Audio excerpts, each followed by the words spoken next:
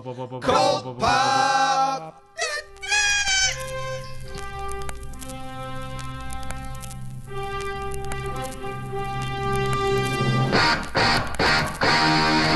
Oh, I got a live one here.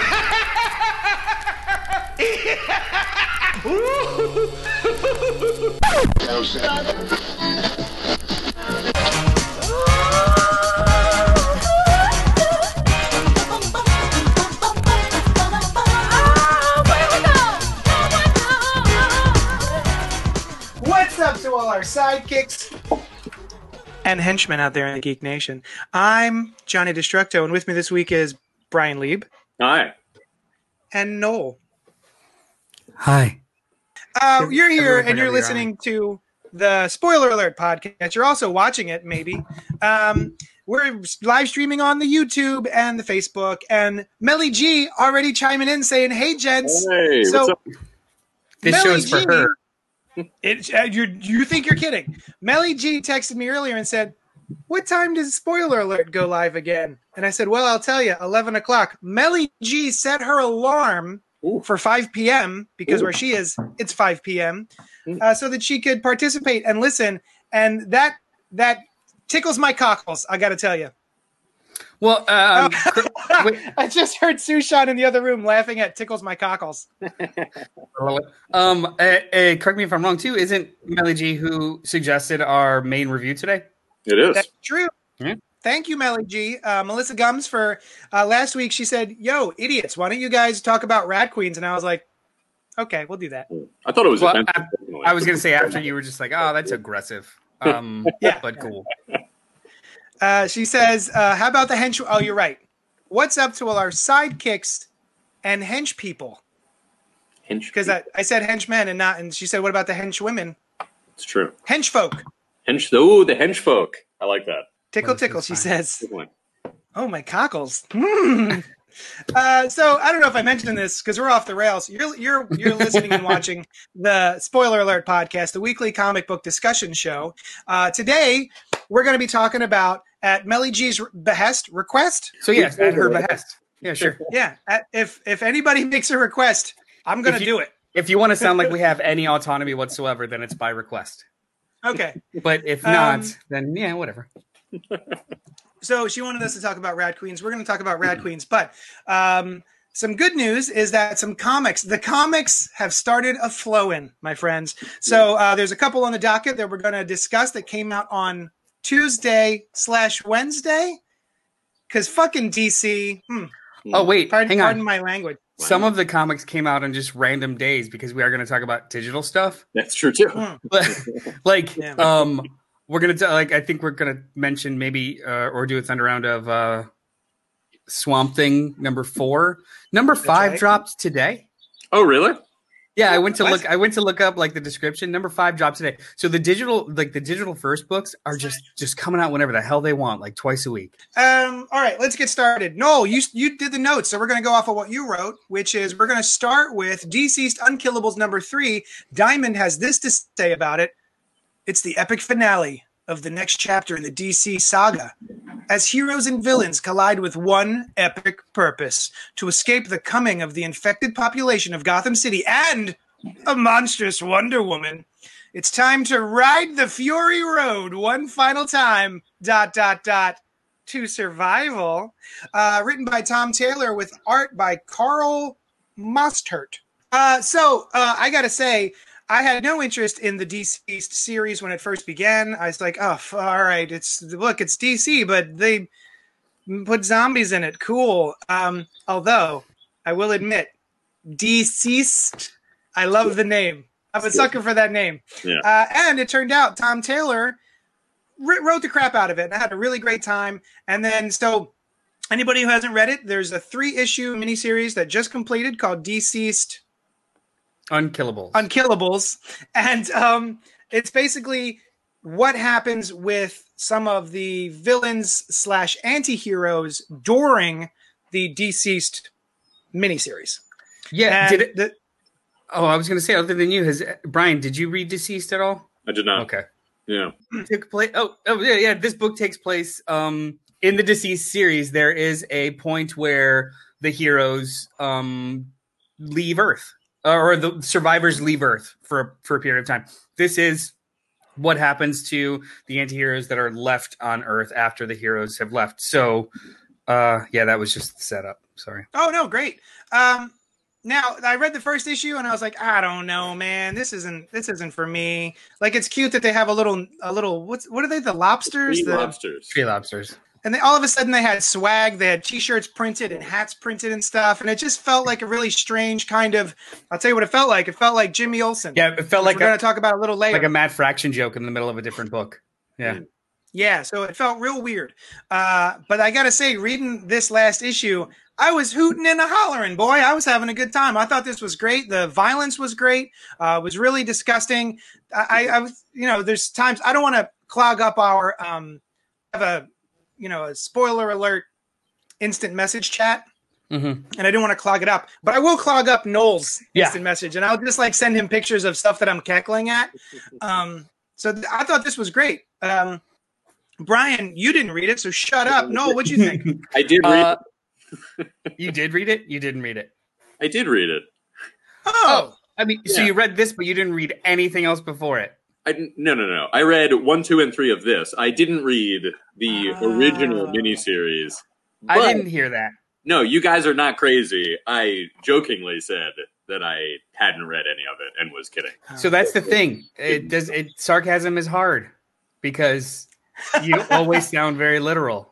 I do, but it's hard. Like I have yet mastered it. It just didn't work out that time. I'm never going to play poker with you because your tell is that you have no tell. Oh, see? All right. For the visual. That was like, what's her name from Arrested Development? Lucy. What are you doing with your face? For those only listening, Brian's trying to wink. Yeah. So, it looks like you're taking an imaginary bite out of a sandwich that's just slightly out of frame. All right. Noah, what'd you think of the book? I thought it was fantastic. So this, for years and years, people have been talking about how Injustice is like the best Elseworlds, and you should be reading it because it's so fun and it's so wonderful. And I'm like, yeah, it's a video game. And then I read some of them. I'm like, oh my God, this is awesome. And it's Tom Taylor. This is the exact same feel. This is like a balls to the wall. Continuity doesn't matter. I'm going to do whatever the hell I want. And it's so incredibly entertaining. Deceased, same exact way. This reads just like that, where it's insane. And it's really fun insane. Like, what if you had the keys to the kingdom, what would you do? And Tom Taylor would do a whole bunch of really fun, fucked up stuff. Yeah, it's really wonderful. Brian. Yes. Having only read this miniseries, what did you think? I liked it. I was that was the point of me saying that earlier, was that I thought it stood on its own, right? I mean, I can't say for sure. I know who all these characters are. I know exactly how they would behave.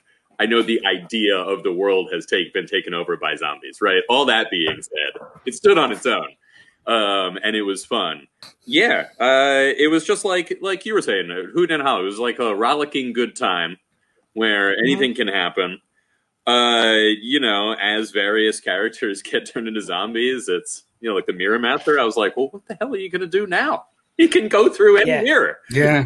Or a reflective surface, Yeah, no one's safe, too. Like, throughout the last 2 issues, it's been these anti-heroes trying to train and keep a bunch of orphans safe.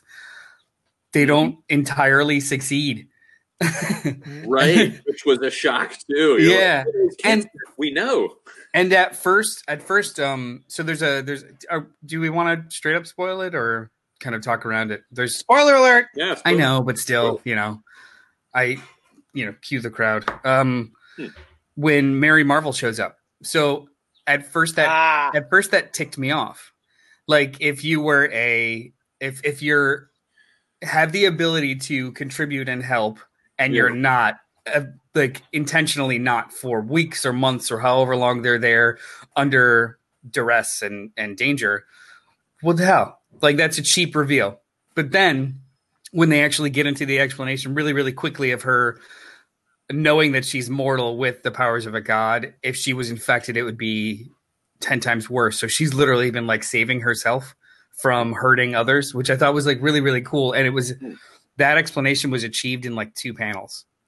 I was like, this is amazing economical writing and art. And it's just this doesn't have any reason to be as good as it is. I 100% agree. Yeah. When I saw the Mary Marvel thing, I was like, what? She was there the whole, what do you, Yeah. oh, all right. Yeah, I thought it was a great reveal after I read the reasoning for the reveal, you know?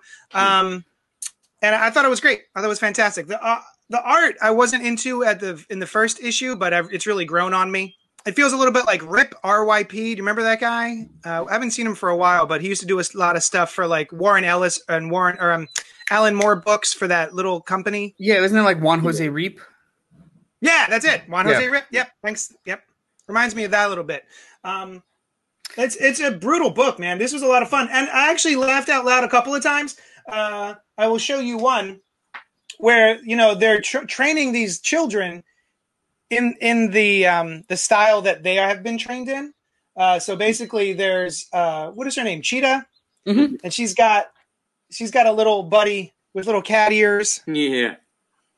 And then she calls her Good Kitty while they're on the bus, and the face that Cheetah makes as she says, only she's allowed to call me that. I loved it. I actually laughed out loud. I thought it was really funny, really charming. This is right up my alley. Something with a lot of blood and gore, but also superheroes, but also some comedy. Yeah, it's got a lot of heart.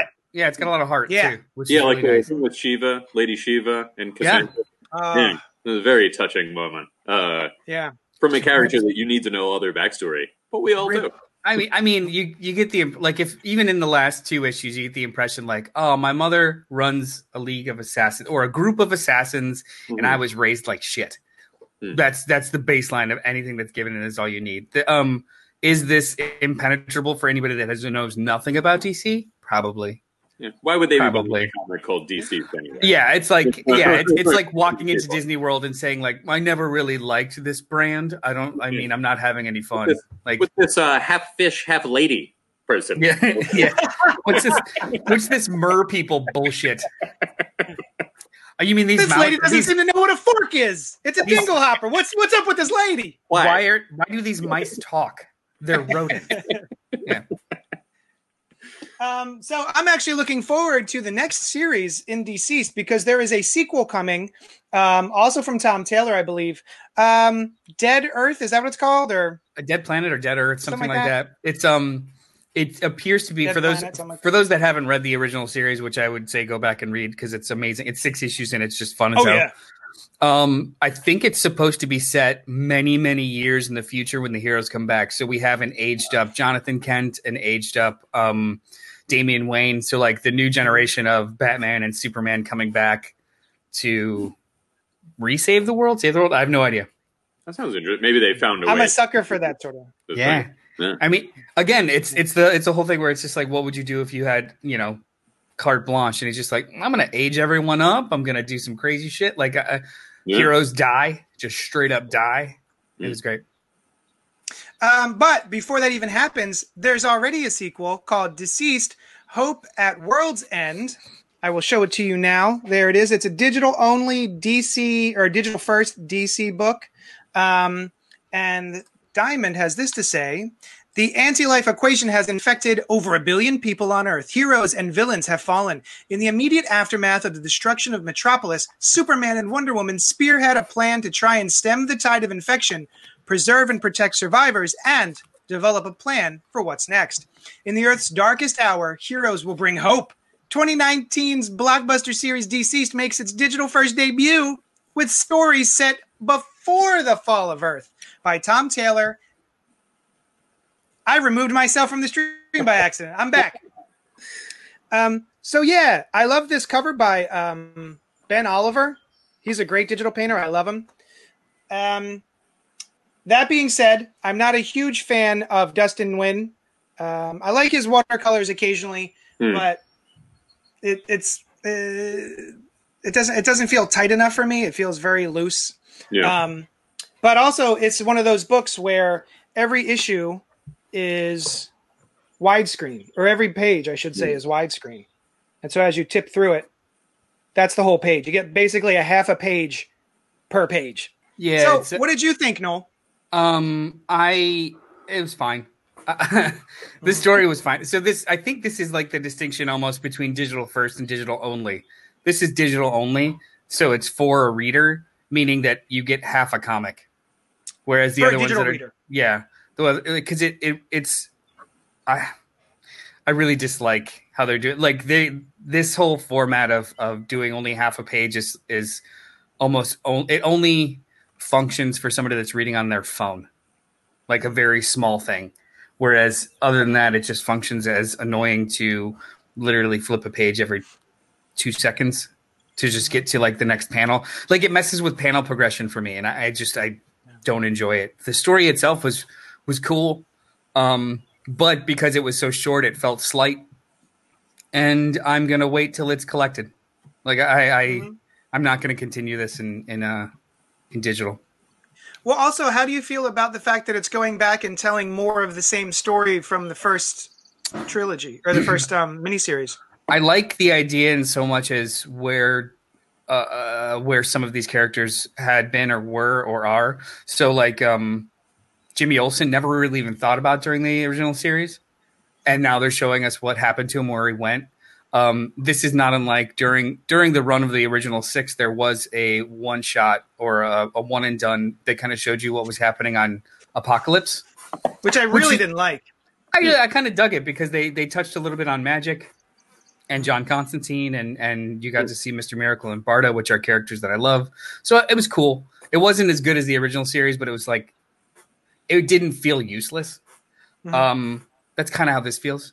Like it feels like a really, really good add-on or a cutscene, but it doesn't feel vital yet. I tell you, it feels a little bit like all of these disparate miniseries feel like we're just kind of here's this, but then here's this one, here's this one. Like it doesn't feel like it really has a plan. And I mean, it makes sense. It feels like they did Deceased and then decided, oh shit, this did really well. We need to do more of this. Let's make more. And so it feels a little bit like they're just sort of throwing stories out as opposed to here's volume 1, here's volume 2, here's volume 3. And I feel like, let's say, for instance, they were going to make an omnibus, Deceased omnibus. How would you put these things in there?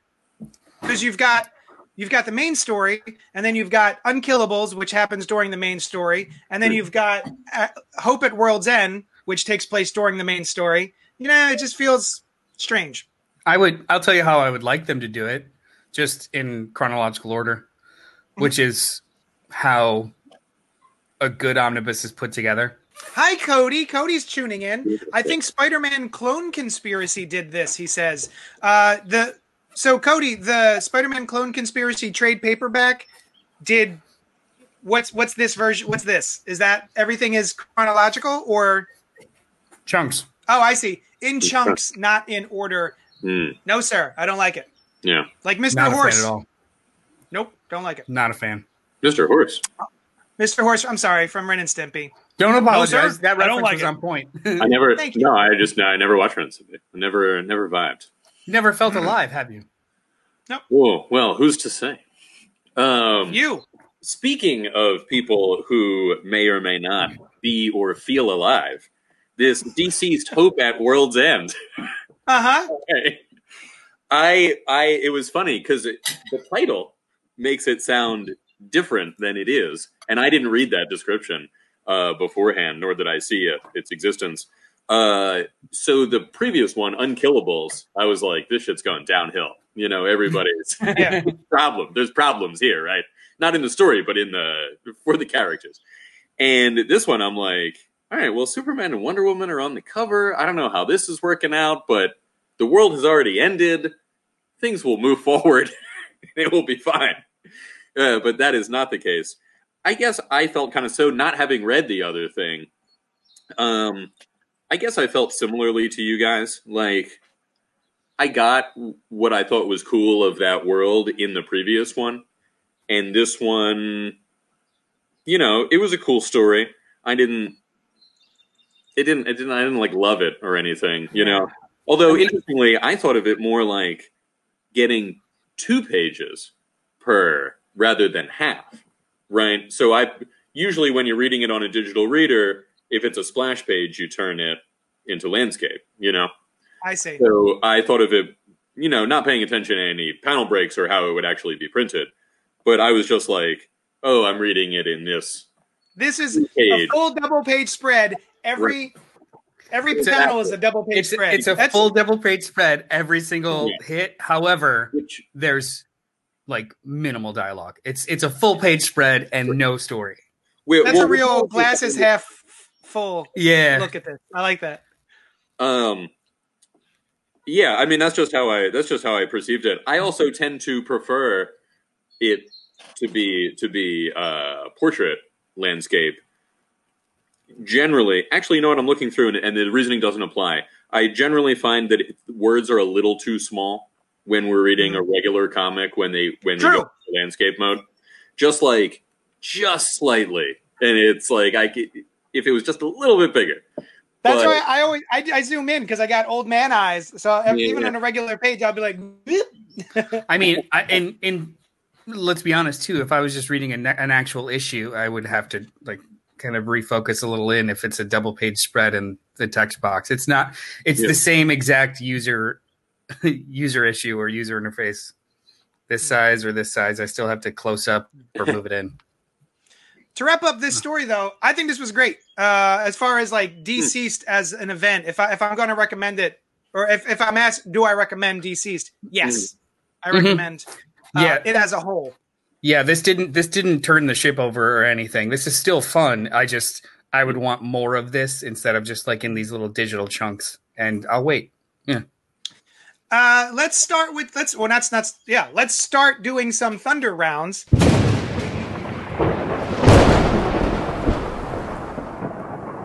I got my little timer here. I'm going to turn it on because that's how things work. Here we go. And I'm going to put 1 minute. All right. So, Brian, as succinctly as you can, what is a Thunder round?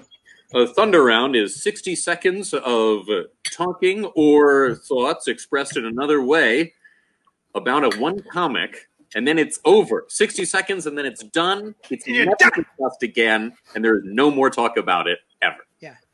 In fact, every copy of the issue that is discussed disappears. Yeah. So if we decide to do a Thunder on a key issue, you fucked. That's it. Yeah, read it first. You don't get it. All right. So Noel's up first with Superman's Pal, Jimmy Olsen, number 10, written by Matt Fraction and art by Steve Lieber. Okay. Noel, you ready for this? Yeah, I didn't know I was doing it for this one, but all right. Yeah, you're welcome. Superman's Pal, Jimmy Olsen by Matt Fraction and Steve Lieber is a book that's very enjoyable and entertaining to read. It's also been a very difficult read if you're it's a very intentionally intense and out of order story. So reading it in issues is just it's a struggle, but a fun struggle, but a struggle. This is not a breezy read, even though all of it's breezy-ish. Like the story itself is slight, but it's just so intricate that you can't just like quickly go through it. In the story so far, Jimmy has constantly been thwarting attempts at his life, and then here we finally realize as to who is trying to kill him, and it breaks his heart a little bit. The book itself is fun, but it's sometimes it's a little too cute to the point where you're just like, all right. End of round. End of round. Brian, while I appreciate your description, I'm going to talk about it a little bit. I've been trying to catch up on Jimmy Olsen. I read issues 1, 2, 3, 4, 5, 6, and 7 yesterday and today, and I couldn't do it. And I'll tell you why. Because this book is not kind to binge reading. It is what like Noel likes to say, too cute by half sometimes. Yeah, it's too cute by half. There are times where this book has me cackling out loud, and my wife goes, what is this? What's happening? But then there's other times where I'm skipping paragraphs of text because I know it's nonsense and it brings nothing to the book. Like every segment starts with a little text box that just it's skippable. Like you kind of need it to set up what you're looking at, but also like every other page has that. And so I luckily it has bolded words, so I'm able to just go, oh, this is important, this is important, this is important. There we go. They're all just alliteration jokes, which is really, really funny for 2 or 3 issues or sparsed out. But literally every third page is an alliteration joke in, like 200 words of it before you get to like the fun part of reading comics and the panels and the jokes. So after a while, it just becomes like, all right, I get it. You did it 20 effing times, fine. But and even I suspect that even the writer knows that they're doing this too, because a lot of them sometimes are, oh, we're doing this again, like it's fourth wall breaking, joking about how it's an old joke. So it's just like, all right, just create a new paradigm if it's even boring you. However, the content of the book is just really, really fun and breezy. The art is beautiful. The story is fun as hell. But then it gets halted to a stop by something that's just a little too cute or dumb. It's weird.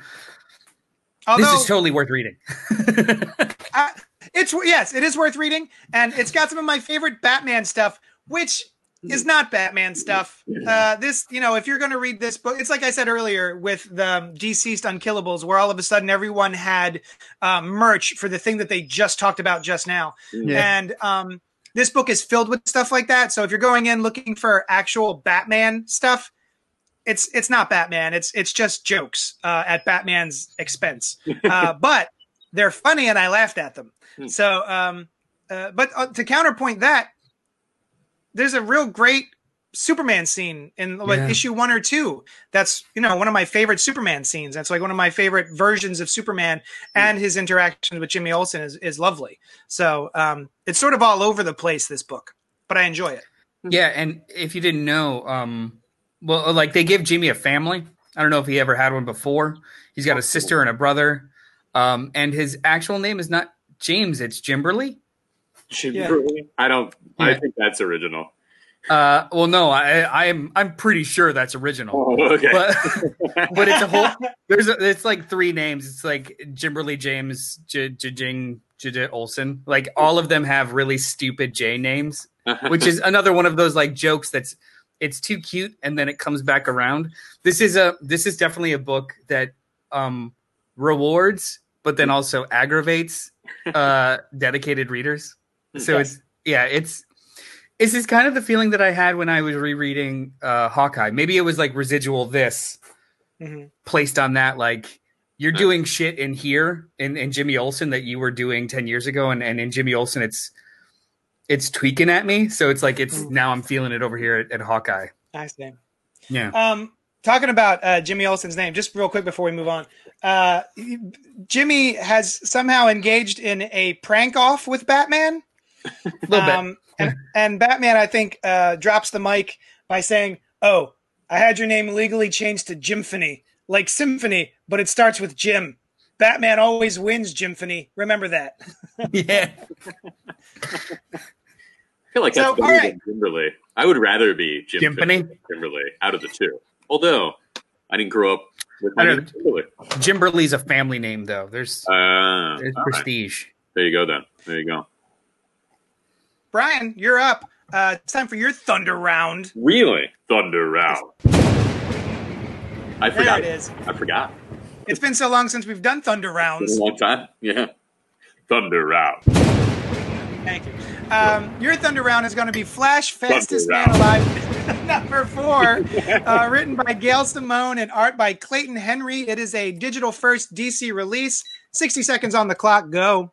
So I was looking forward to this, and I did not realize, or still I'm not sure, if this is the first part of this story. It's hard to say. This one is in the up and down portrait format. Flash has traveled into the future. There's a whole city that has super speed, but it's not so great. Eobard Thawne is in charge, and he doles out the super speed in 10-minute blocks just to give you a little taste. It's like a drug kind of thing. And then let's see. Oh, they do the thing where he was a big fan of Barry Allen, and then something happened. When he got his super speed, he was driven crazy, which I don't think is the original deal. But let's see. The thing that I thought, no, it's not in this issue. It's in the other Flash issue. It was cool. Flash, Reverse Flash, fun in the future, but does not conclude a story. Shut up. I was trying to eat really fast while I wasn't on camera. It was your thunder round of eating. No. Yeah. The final thunder round. Thunder round. Thank you. Buffy the Vampire Slayer, number 14, written by Jordi Belair with art by David Lopez. There it is. He put it up on the screen there. Look at that burned cover. It's pretty cool. That is you the can see the first page underneath it. That is the first page. Oh, 57, I'm live. 56. All right, so I before quarantine, I had decided to drop this book because I had been reading it from the jump, and I did not like the Hellmouth crossover very much. I think it was a little bit. It didn't feel like an event. It was a little slapdash the way that the tie-ins worked, and I almost forgot plot points. But then it ended in a pretty good way. Like it ended with a lot of like earth-changing stuff. So during the quarantine, I had reached out to my local comic shop, and he was just like, "Don't be a dick." And I was like, "All right, I'll try and read some more." And then this issue came out, and the art's fantastic. The story is a different story than I'm used to in the Buffyverse because her whole group is dispersed, completely and permanently dispersed. And she has new Scooby Gang members, one of which is Kendra, the Slayer that was set to replace her while she was in hell, but now she's back and they're together. Oh, okay. Kendra is still alive. So I guess I can find out on my own if Kendra is still alive. She was killed, right? And yeah, she was unceremoniously killed in the show, like after 2 issues. Now she's a part of the Scooby Gang, and they clash. Robin, the principal in like later seasons, whose mother was a Slayer.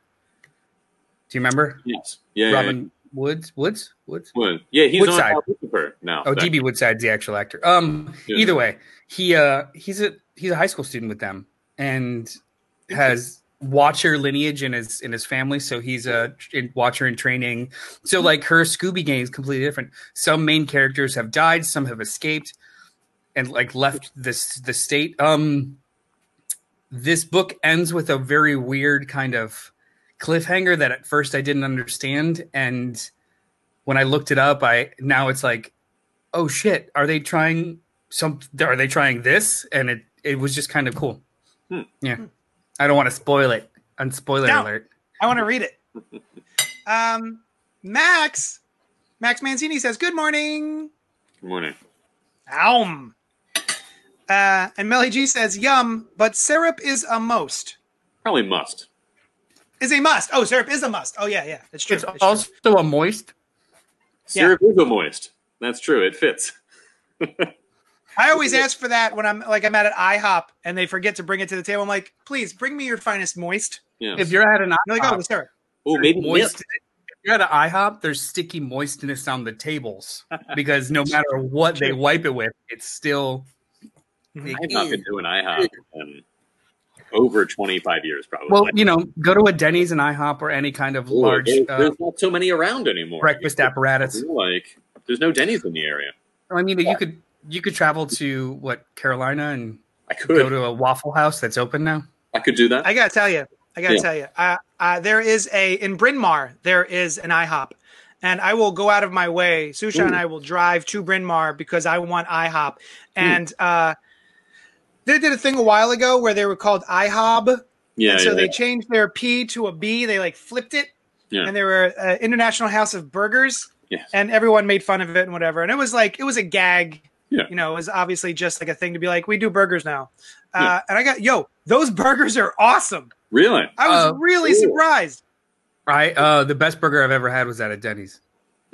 Now, I was intoxicated at the time because it was 2 a.m. However, it was a Grand Slam burger. So it was essentially breakfast, a full breakfast on top of a burger. And it was one of the best things I've ever had in my life. I guess we should talk about what we're here for. We were going to talk about Plunge, Oh, but I forgot to put that in the notes. It wasn't on the notes, so I guess fuck me. It's great. It's got listen. Here we go. Math zombies. That's all you need to know. Rat Queens Volume 1, Sass and Sorcery, written by Curtis J. Wiebe. Wiebe is his name. With art by Rock Upchurch. And Diamond has this to say: who are the Rat Queens? A pack of booze-guzzling, death-dealing battle maidens for hire, and they're in the business of killing all God's creatures for profit. It's also a darkly comedic Sass and Sorcery series starring Hannah, the rockabilly elven mage, Violet, the hipster dwarven fighter, Dee, the atheist human cleric, and Betty, the hippie smidgen thief. And Betty, the hippie smidgen thief. It makes it sound like she steals smidgens, but she's a smidgen who is a thief.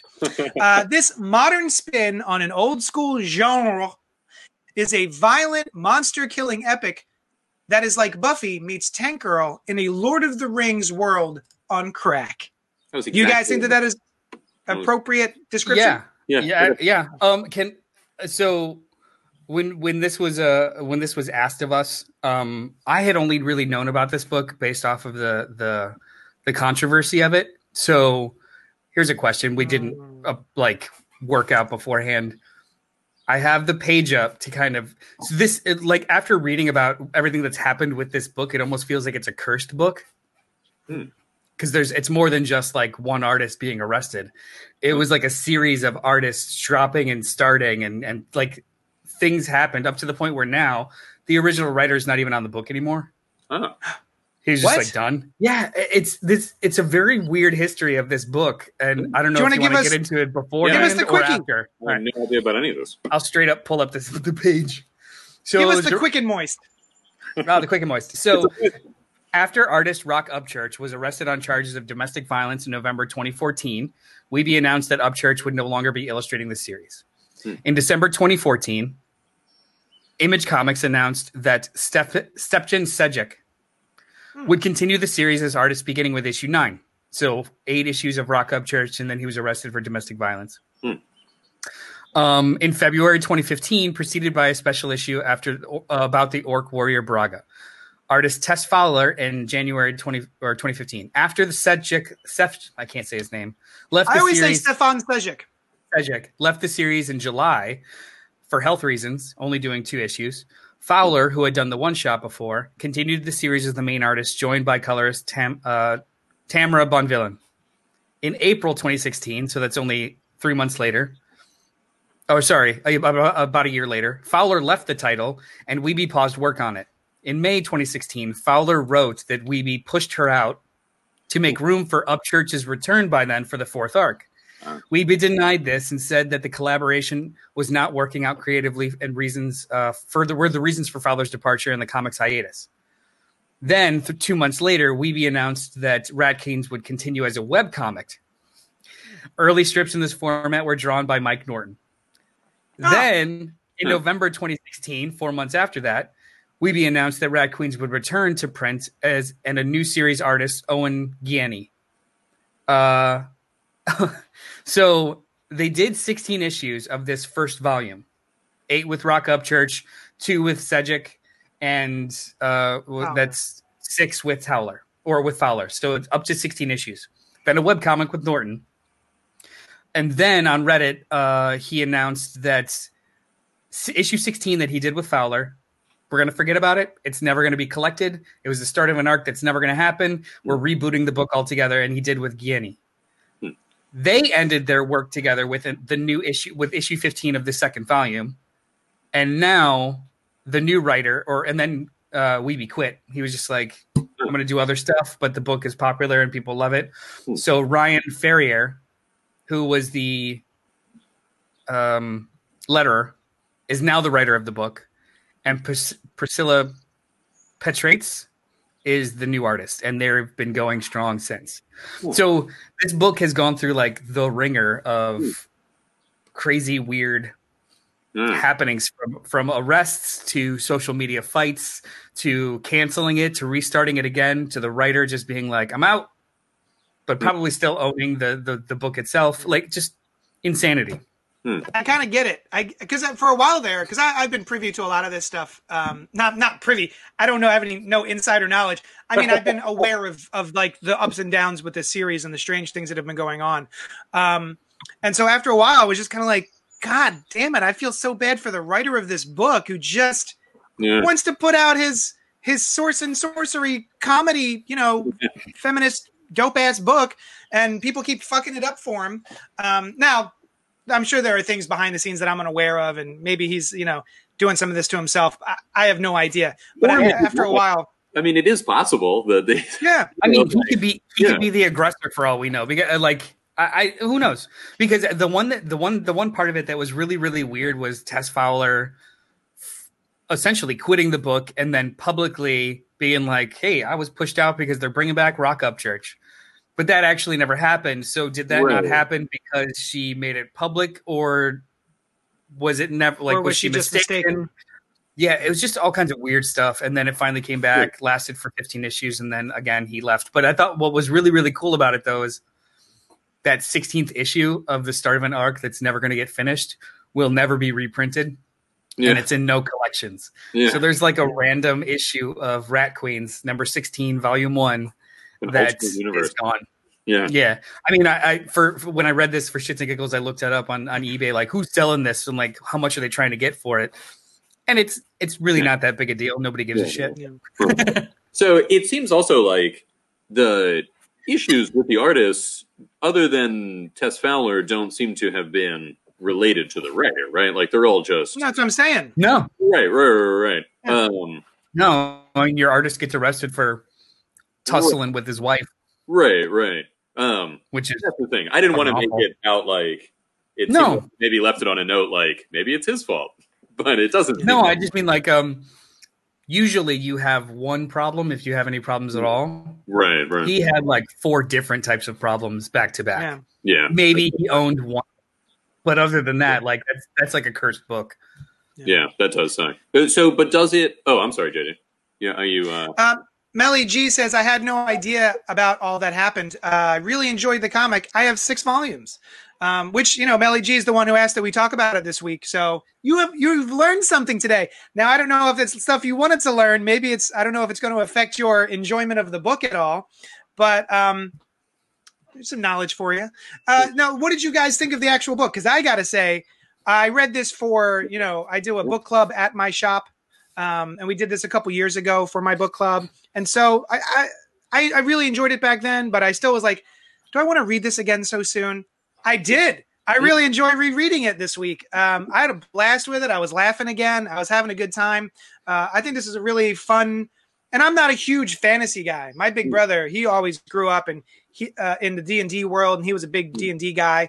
And that was sort of my intro to it. Never really sort of was my bag. I was more into maybe stuff like The Matrix, sci-fi stuff. Mm-hmm. But this was a bucket of fun. And even if you don't like Dungeons and Dragons style gameplay or stories, I think this is charming enough that it surpasses all of that. And it's just a real fun story. What did you think, Noel? Oh, no, I completely agree. When it was suggested, I was very apprehensive because it's not something that I enjoy reading for the most part, like sword and sorcery stuff. It's visually, I even have a trouble kind of watching all of it. Like I don't just gravitate to the genre. But I gave the first issue a shot and it was so fun, and it just continued to be so fun. And I love these characters. And this was better than it was a wonderful surprise. I thought it would be a chore. The characters are Betty, Dee, Hannah, and Violet. I like Although the lettering makes it look like Viglet. I like that a lot. The quick intro to each character kind of thing. Yeah, I feel bad saying I really love the art too. Oh, the art's great. It's really a shame. It's a really good art. It sucks that guy did, or at least was incredibly accused of doing whatever terrible things he did. I have no idea. Now, to be fair, I haven't done no research on how that whole situation ended up. Right. He's not in jail. Yeah. But Brian, what did you think of the book? So real quick before that, Melissa, can you tell us, is there an end of a story in a satisfying way? I'm super into reading more of this. I loved it. But if it's just kind of like all of these things and the stoppages have prevented it from really ending, I don't know. It's an amorphous sort of question. You know, obviously it could keep going and there's an ending here, but just in general. I mean, I could attempt to answer that for you. Like, it appears as though this book is set up very much like a Big Two comic where these are just characters you follow. There's no, like playing D&D, there's no explicit end goal for the story that they're telling. So each arc kind of feels of its own. There's only like one or two little threads, but the story itself was taken care of. So if you wanted to just start picking up the trades, 1, 2, and 3 are that first 15 issues. And then satisfying. So, and then the next 3 are the new artists, the new start. Yeah.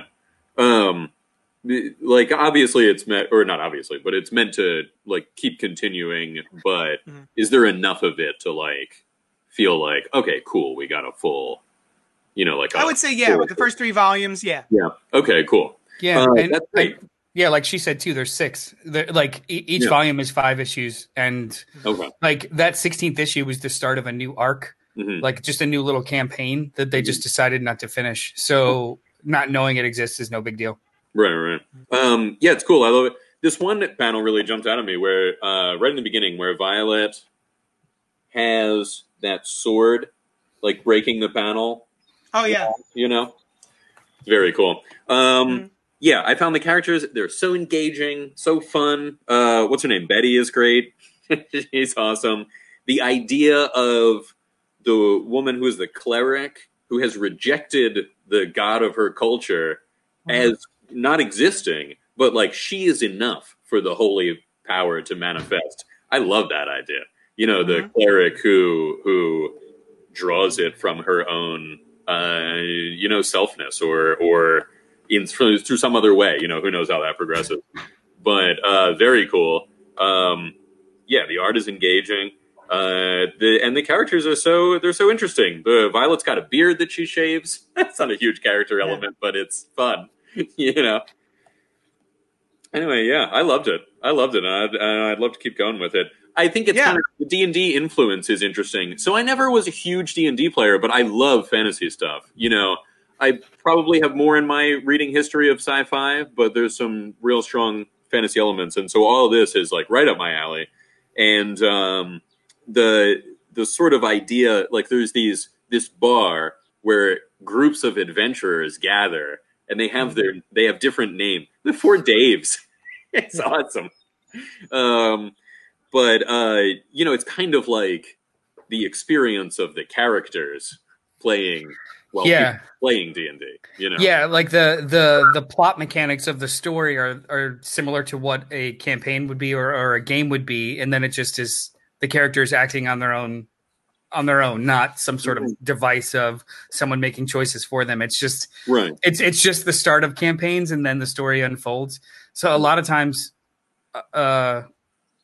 I can't remember what it's been, but I've read things that try and capture the spirit of D&D or role-playing games, and they do it in a novel way, or like a novelty of like, quick, roll the dice, like kind of shit like that. And that's not always, to me, that's not capturing the magic of these stories. It's whereas this does, because it doesn't do shit like that. It's literally just like, hey, here's 3 teams. You 3 teams each have a task. Go do it and come back. Like just start and then let it go, as opposed to keep reminding you that you're in a game or that you're in an active story. Because the idea when you're playing a game is you want it to feel as little like playing a game and as much like reality as you can.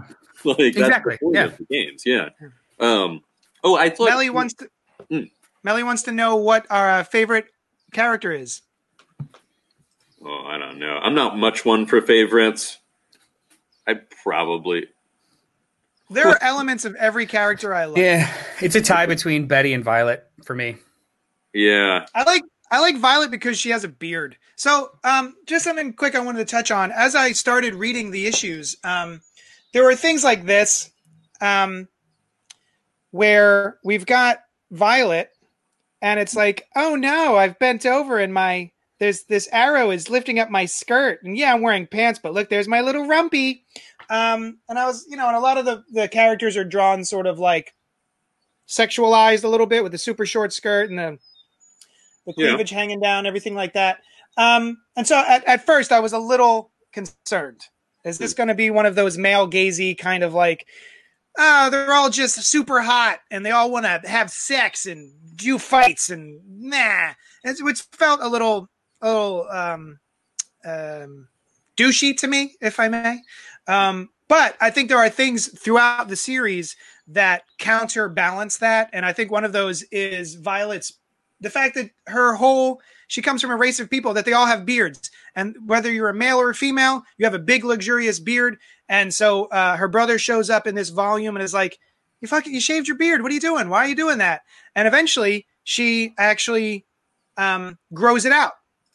And Melly G comments, her beard is a huge thing in the upcoming volumes. Wow. So while I was a little concerned at first, I think this does an interesting job of sort of giving you strong female characters with agency, but they're also sexual beings. I think it handles it very well. Yeah, I was a little nervous.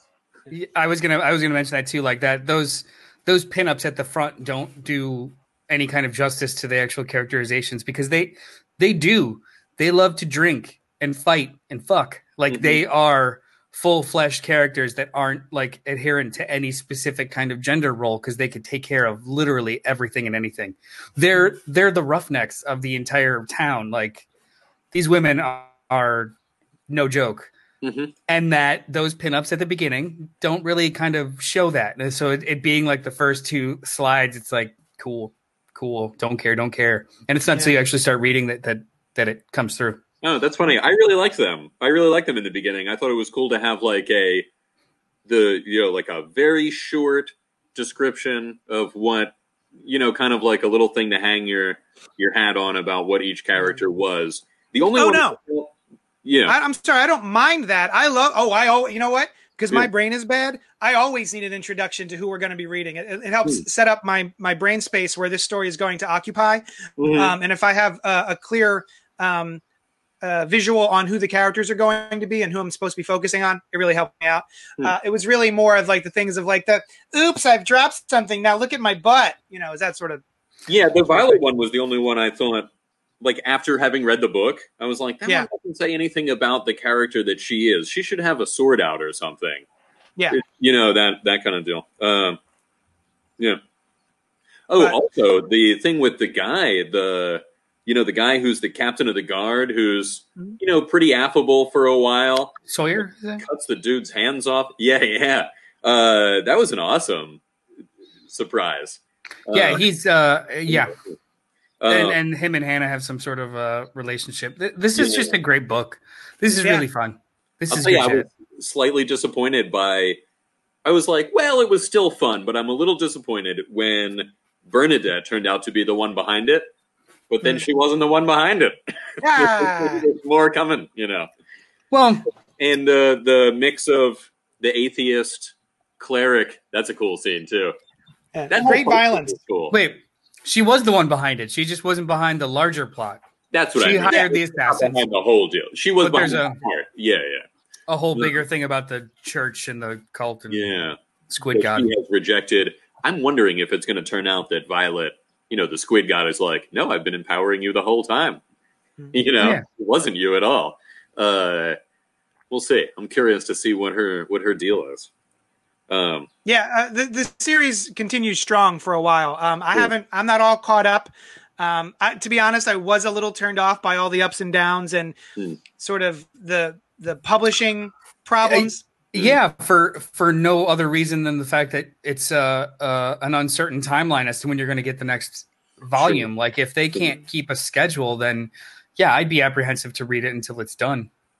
You know, like if it's not even like that, you know, because I know Image, a lot of what the creators do these days is they will write 6 issues, 12 issues, whatever, take a couple of months off to like catch up, and then they'll come back. But you're kind of aware of that moving into the series. Yeah. This was so many like, we're going to do this, but then nope, we're going to do this instead. And it's not the fact that they were taking breaks. I like it actually when indie books like this just do it a little chunk at a time. I'm totally fine with that. I do not need it to be monthly in order to keep interest in it, because I can't keep up with most monthly books anyway. I think what I was trying to say was the same thing you just said. I don't mean monthly. I just mean the ups and downs of their schedule, not a schedule. Yeah. Or like the not sticking with what they said they're going to do, I guess. Mm-hmm. Yeah. Melly G says there is going to be more surprises with Sawyer. Excellent. Yeah. You know, I'll tell you this. Oh, the Betty, on our topic of, you know, female characters with agency, I was actually surprised to learn when we started talking about it that it was written by a guy. I just assumed that it was written by a woman and didn't, you know, breeze past the cover and then kept going. But Betty, I think, is a strong element in that. She's so strong-willed but little and cute that the juxtaposition of those things, the like strong-willed drinker, magic mushroom taker, really takes the fore. You know, I just like that juxtaposition as a smidgen, sort of an elf-like character, but since they have elves in another. This is the first and only thing I've read by Curtis Wiebe. It looks like the only other thing that he's, I guess, that I have even heard of that he's popular for is Peter Panzerfaust. Oh, that was him. Sure. Yeah. I heard I used to, you know, back when I was listening to iFanboy on the regular, they were real big fans of that book like a decade ago. Yeah. I haven't heard anything about it since, and I never quite got into reading it, but I do remember them really liking it. The cell phone rock thing is cool too. Yeah, I was getting ready to say that. There's some they do an interesting thing. They do an interesting thing here where they have these old-timey Dungeons and Dragons sort of things, but then they'll introduce more current technological advances, but by way of magic. I think it was kind of cute. Yeah. I like that the teams are friendly with each other, like rivals, but friendly. At first, I kind of thought it was going to be they just don't like each other at all. You know, they hate each other. Yeah. But I like to see that, you know, when they were being attacked, I thought it was a good mix of like one team's wiped out entirely. They help another team, survives to some extent. The forces are fine, but they function like professional sports teams. Yeah. Like you are rivals, but you're all on the same profession. Yeah, you all like the same thing, and if something really bad goes down, you know, you'll help out. Yeah, it's cool. Well, the reason that we're introducing these characters at all, sort of the main thrust of the book at first, is that the Rat Queens have spent the night in the drunk tank for the 1,000th time in this town. And so they're given a chance by the mayor, right? Mayor, to do these different tasks. So all of the different mercenaries have been assigned these different tasks, and each one goes to their designated location, and it's a trap. And so a lot of them are killed off. And so the remaining mercenaries, mercs, if you will, have to team up and figure out what is the, you know, who's the culprit behind this big conspiracy. That took me by surprise a little bit. It took me a second to figure out what was happening. I thought they get locked in jail and they are given these tasks because they have been locked in jail, which I think was the case, but also they are adventurers. They will sometimes take on these tasks. Yes. of their own free will. You know, yeah. So it hindered me in understanding what the dynamic of this world was a little bit when they were given the tasks by force, but they might have done it anyway. That kind of thing. So if they weren't so hungover. Right. You guys just reminded me of my favorite bit, and I want to adjust my answer from before of my favorite character. My favorite character is actually Braga. And it's mainly for, not only is she badass, but she's the orc character. The end, she has one of the best lines. Orcs only know one language, blood, and I'm the fucking alphabet. Isn't that fun? Yeah, that line is awesome. This is so wonderful. Like she's such a badass, and I hope she sticks around for a long time. Yeah, she was a member of one of the other mercenary parties. The Peaches, I believe. Oh yeah, the Peaches. Yeah, yeah. They all had matching outfits. Yeah, they were nice outfits. I like Violet's reaction to that too. She's like, "Oh, that was an awesome line," because she's not so great at lines. My favorite is they're being sort of attacked by orcs or trolls. No, I guess they're trolls. Those are trolls. And smaller trolls. Because in the beginning they kill a troll, and so the troll's wife has brought all of the rest of the trolls to bear on this town, and so they're all trying to defend it. And so they're getting beat, and out of from the back, the big dramatic entrance of the Daves. They've all shown up to help, and they go, "Somebody call the 4 Daves." No. Shut the fuck up, Gary. Yeah, that's the second Gary joke in as many pages, and it still works. And then it says nobody at the asked bottom you, of the Gary. page, next issue, shut the fuck up, Gary. +5 attack, +5 on attack rolls against dudes named Gary. Yeah, that is like a fun that's the only place that they bring in D&D gaming stuff, and it works there because it's out of the story. It's right at the end, and it's to you, the reader. Like that kind of thing. It's like they're meant to be old editor notes. Like, check out issue 4 if you want to know about. Yeah, like shit like that. Yeah. This is a great book. I would definitely suggest this. This is really fun. Oh, one aspect that we haven't talked about that I really enjoyed is the relationship between the 4. Right? Like they have a solid friendship that I think is so fun to see and read. That they're not like 100% lovey with each other. They get annoyed with each other, but they're like, they really come through. Oh, what reminded me was Betty having gotten the troll eyes for Violet. But it's like little moments like that happen. Like they get annoyed with each other, but they have very positive relations with each other as well. Yeah, for me, you can really tell that they've been around together a long time because there is a person who is specifically designated for breakfast duty, and that person is not there in the morning. So one of the other rat queens have to do it. She's like, I cut up some fruit. That's all I'm doing. Like, I miss her. Usually the other, I forget which rat queen it was usually on breakfast duty, and I just thought that was cute. Yeah. Or Betty's lunch, candy and magic mushrooms. Yeah. Oh yeah. So yeah, I definitely recommend this. Last time we did this, like 2 weeks ago, but we weren't on a quest at the time. This was fun. Yeah. This was really fun. All right. Thank you so much for joining us. We should probably figure out what we're going to talk about next week.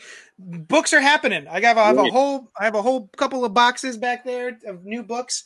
So the new issues will be coming. So we're going to have to figure out our new format, I guess. Maybe we'll just go back to doing our weekly issues. I personally have been enjoying catching up on trade paperbacks, and we're thinking about maybe it would be a Patreon thing where if you're a patron, patreon.com/JohnnyDestructo, for $1 or more, whoever it is, maybe we could start doing voting there, and you could tell us what we're going to review that month. Maybe we'll do like a book club every month. So we're still trying to figure it out. So, bear with us. This has been a bucket of fun. All right. Max Mancini says, how about Long Halloween? Noel says no. What's that face for? What's the other we recently read that for like another book club.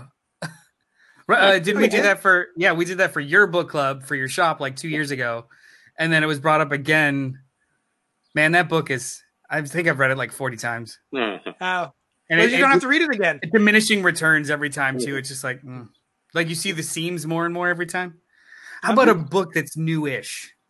Anyone? Like this was a gem that I'd never heard about or tried. Not something super humanly not something super popular. Okay. Yeah, something crappy.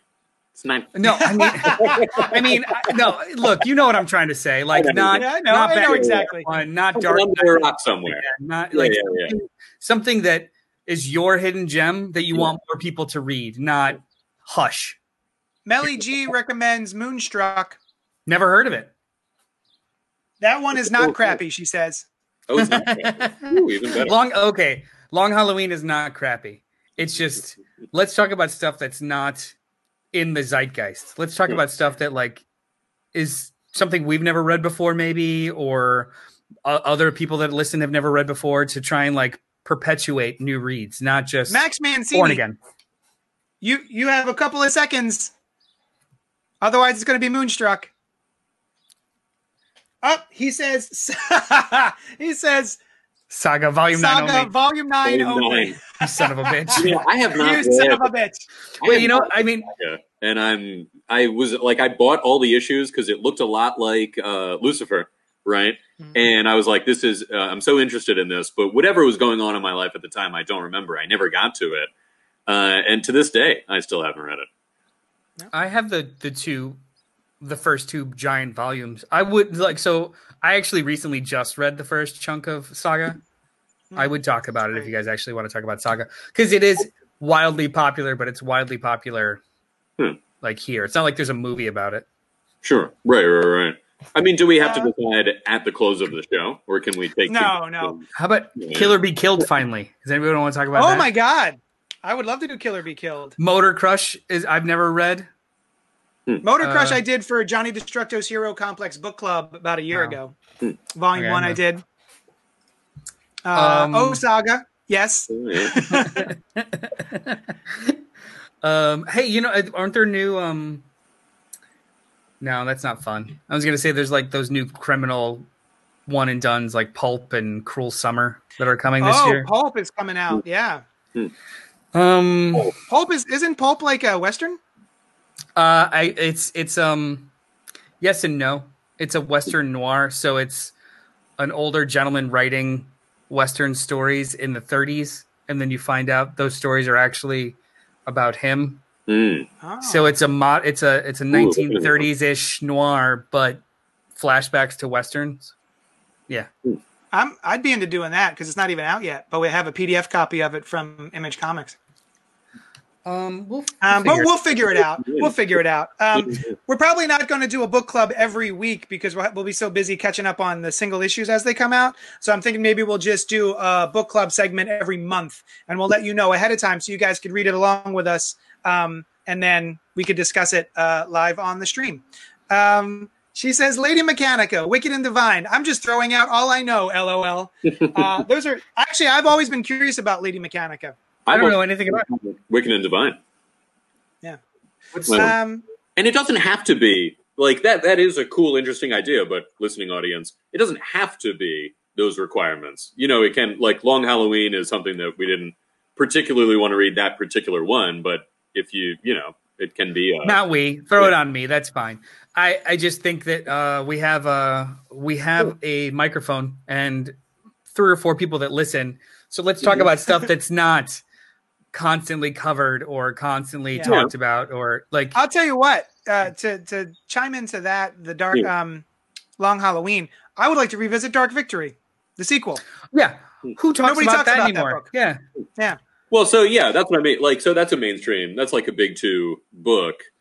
Or even if it's something that's about to get big again, like all of us have really weird mixed feelings about Dark Knight's Metal, and the sequel's about to come out. So it's like, should we force ourselves to read it and kind of figure out if we still hate it? I don't know. Yeah. The old one? Alan Moore's Swamp Thing. Recently enough. Ooh, I would love to. You know, that's another. I've never read it. Let's do that. Let's do volume 1 of Alan Moore's Swamp Thing, please. I'm down. I just read it, so that's less homework for me. It is done. I like how people were just throwing out stuff until finally we were like, nope. Yes, that's the one. That is how your decisions will be chosen. If you just say things and if you say something we like, then you win.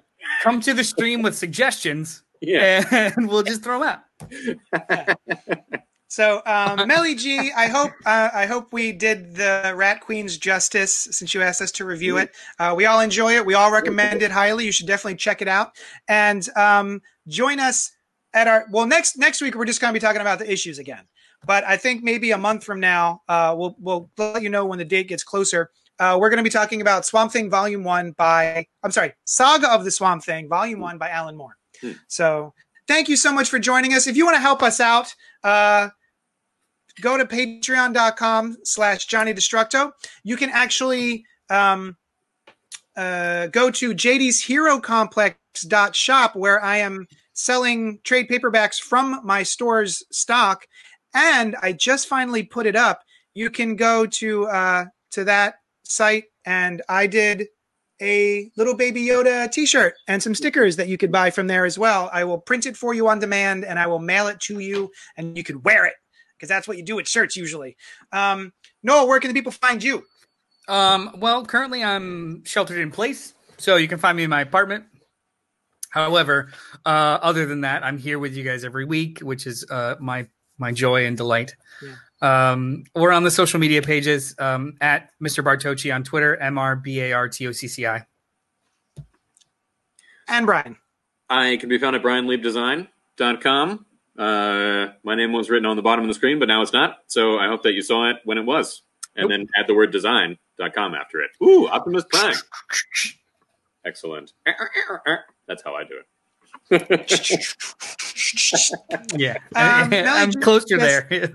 Thank you for the review. I would order from JD, but delivery to the Netherlands is crazy. No worries. No worries. We'll bring it ourselves. Yeah, okay. Yeah, we're just going to travel to the Netherlands. Yeah, you'll have to pay for the plane ticket, but it's fine. I mean, shipping probably is cheaper.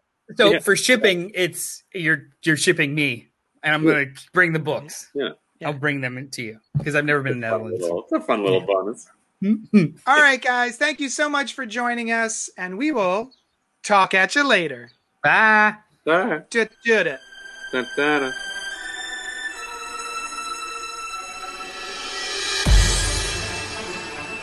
Thanks so much for listening to Spoiler Alert.